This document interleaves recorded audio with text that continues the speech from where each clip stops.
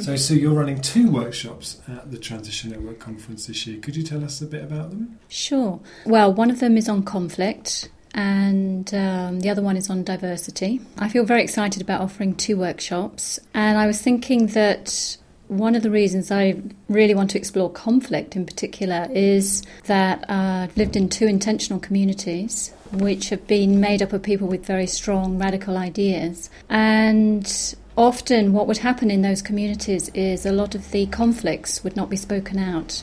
And it was actually very destructive to those communities. And I feel very passionately about transition and what transition brings to the communities in which they're a part.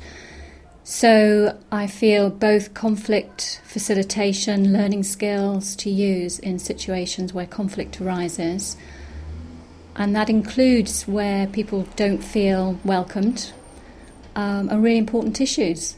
And I feel very excited that these are both part of the Transition Conference this year. And what are you hoping that people will leave those workshops with? Well, with the conflict workshop, we're really hoping to bring some tools that people can use.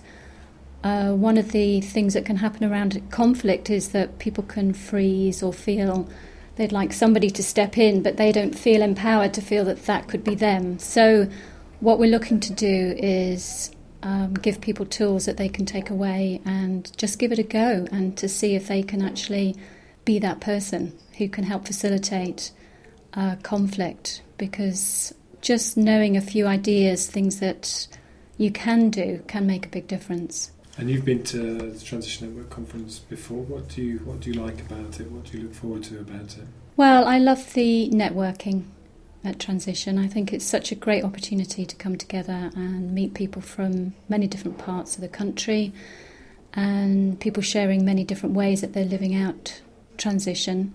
And I was just thinking that I know for myself that I'm somebody that uses Skype a lot with my work, and there's something really special about people being together in person that's quite unique and actually brings a very different energy than just networking through the internet.